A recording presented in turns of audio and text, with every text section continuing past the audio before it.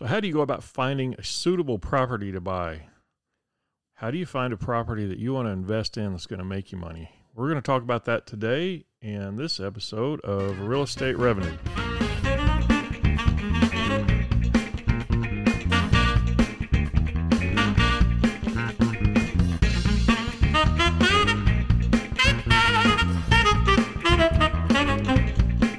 This is Real Estate Revenue.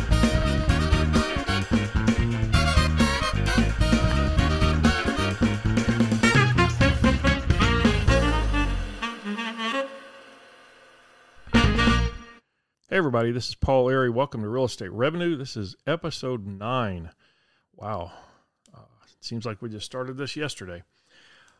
We have started to grow a little bit. We're having listeners from all over the place. We have listeners from Germany, India, Japan, Canada, and of course the United States. Hopefully some of this information that I give out on this show will actually be relevant to you guys in these other countries. I have been told that a lot of the tax rules that apply in the U.S. to investment properties also apply in other countries. In fact, in most other countries. Don't quote me on that. You know, ask your own tax advisors, your own CPAs, whatever you have in other countries. But I think in general, that might be true. So how do you go about finding a property? Well, that's a big question. Basically, what I'm going to tell you today is that you need to work on becoming somewhat of a detective. This requires research and detective work and some legwork. If you happen to be a detective, great. You're going to do good in this business. You're also going to do good if you're good at talking to people, making friends, building relationships with people. The real estate business is a relationship business. Doesn't matter which part of the business you're in, if you're an agent, a broker, an investor, a builder, a subcontractor, any of those things. It's a relationship business. And you have to build relationships. So we're going to start with something that you need to be aware of. Many times you will find a property, get it under contract, get close to closing day, and sure enough, another property that you think is much better, a much better deal will show up, and you're going to wish that you had gotten that one. You're going to regret putting this one under contract. You're going to think, oh man, I really missed out on this really good deal. The thing is, just because you found a better deal or something you think is a better deal doesn't mean that the one you're already involved in isn't a good deal. Here's the thing. I always tell this to my clients. I'm telling it to students. I'm telling it to coaching students, mentoring students. Here it is. The deal of the century comes around about every 2 or 3 months. And that is exactly true. The deal of the century comes around about every 2 or 3 months. You're going to find something really spectacular. For every one of those deals of the century that you get, you're probably going to miss out on 4 or 5 others because you're involved in a deal already. You don't happen to have the cash at the time. Don't sweat it. It's okay because another one's going to come along. There's always going to be somebody that wants to get out of their property, somebody that has to. They don't have a choice, or some people, they just get tired of it. They want to get rid of it. Those deals are always going to be out there, no matter where you are, no matter who you are, whatever market you're in. You're always going to find huge, fantastic opportunities somewhere at some time. So now with that said, how do you go about finding one, actively looking for a property? Where do you look? Who do you talk to? First, let's talk about online. There are a couple of places online that I use. Well, one that I used to use, one that I use now. The first one is called LoopNet. LoopNet.com. It's owned by a company called CoStar. Uh, LoopNet is a commercial property listing platform. It's used by brokers, agents, investors to list properties, buy properties, lease properties. So it's a listing platform for all commercial properties throughout the entire United States. Now, unfortunately, these platforms, to you guys in other countries, you may have something similar in other countries. To the best of my knowledge, these sites do not operate outside the United States. If they do, it would probably be in Canada. But at the moment, I don't think they operate outside the United States. I could be wrong about that, but I'm pretty sure they do not. Probably might have something to do with laws and, different real estate laws in different countries. So, look around in your country, see if you're not in the U.S., look around and see if there's something similar to that. But so LoopNet will host listings for people that want to sell their properties, all types of commercial properties. There's the four major types that, of course, you're going to see: retail, office, industrial, and multifamily. But there are a lot of subtypes, tons of subtypes, and property types you probably never even thought about, like special purpose properties like marinas and churches and RV parks, which kind of come under multifamily, but not really. Properties like that, odd kind of properties that you wouldn't think, car washes, that kind of thing. So CoStar, as I said, owns LoopNet. CoStar went about buying up these companies here over the last 10 years or so. They bought LoopNet. There's another one called, I believe it was bizbuysell.com, where you can sell a business, an ongoing operating business. It's a business brokerage site. They have one for ranches, and they have one for strictly for apartments, I believe. And they also own 10X, which is kind of an auction site for commercial properties. I'm sure you've seen the ads on TV if you watch any of the business networks, business news networks. I see them on Fox Business all the time. They're advertising that you can buy or sell a building really fast. So it's an auction site, or at least it used to be, and so that's also owned by CoStar. So I used to use LoopNet.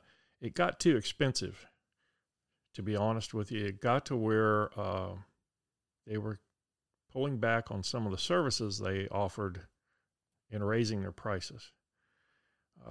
And they could do that because they didn't have any competition at the time. There were a couple of other companies out there that had some sites, but they just weren't quite getting any traction yet.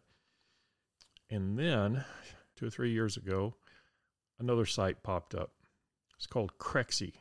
The story I heard was that it was started by some software developers from Apple who broke away from Apple and set up this company to sell real estate. And it is a lot like LoopNet. It's a commercial listing platform. However, they are, in my opinion, offer a lot more than LoopNet offers. It's used by brokers, used by agents, used by investors. The difference is with LoopNet, you can get a free account, but you don't have all the access that the paid accounts do. With Crexi, it's an open marketplace. So if you're just a buyer, if you're just in there looking, and if I understand it right, because I'm not, I have a paid account with Crexi because I'm a broker, but if you're just an investor, you can go in and look at the same properties that I can look at. So that's the difference between Crexi and LoopNet. One of the differences. The other difference is price. Crexi gives you a lot more services for a better price than what you're going to get on LoopNet. So tens of thousands of brokers are switching over to Crexi, and they're getting really big and really successful.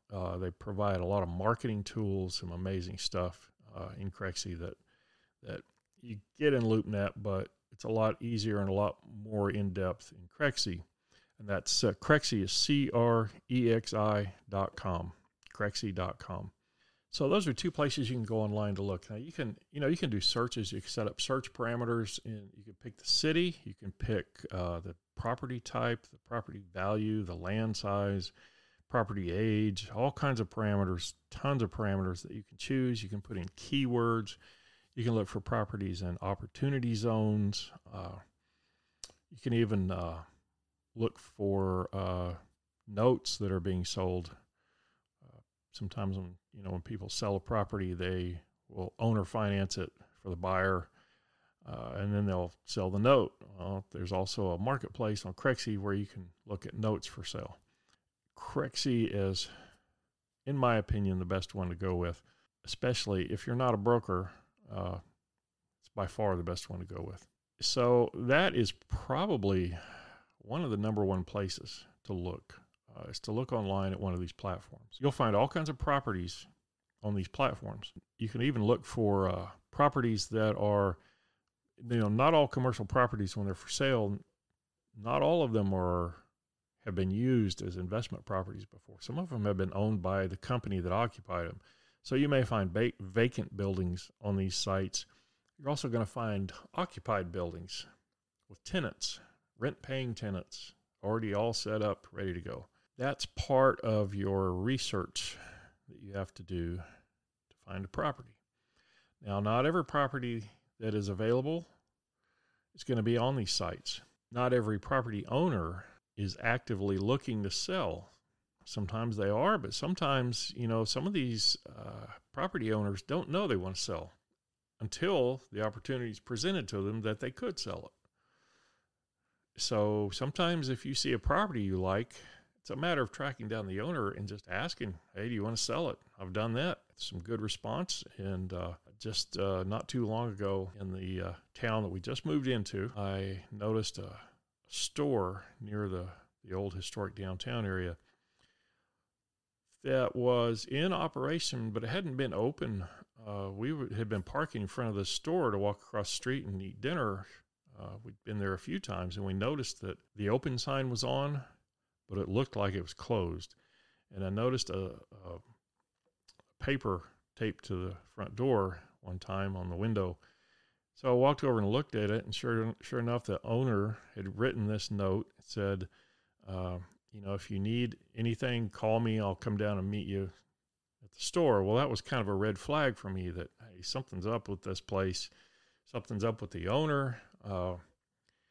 So I called and left a message, said, hey, I noticed your store's kind of closed, and you had the note on the window, and I wondered if you might be interested in selling your building. Sure enough, there was a woman that called me back. I don't know if it was his daughter or his friend or whatever, but she called me back and she said, this is amazing that you called, because he was just thinking about what he's going to do with this building, because he's been sick and he needs to get out of it. And so anyway, that can turn out good for you if you just track down the owner, ask them, hey, you want to sell it? You never know. They might want to. They might be looking to sell.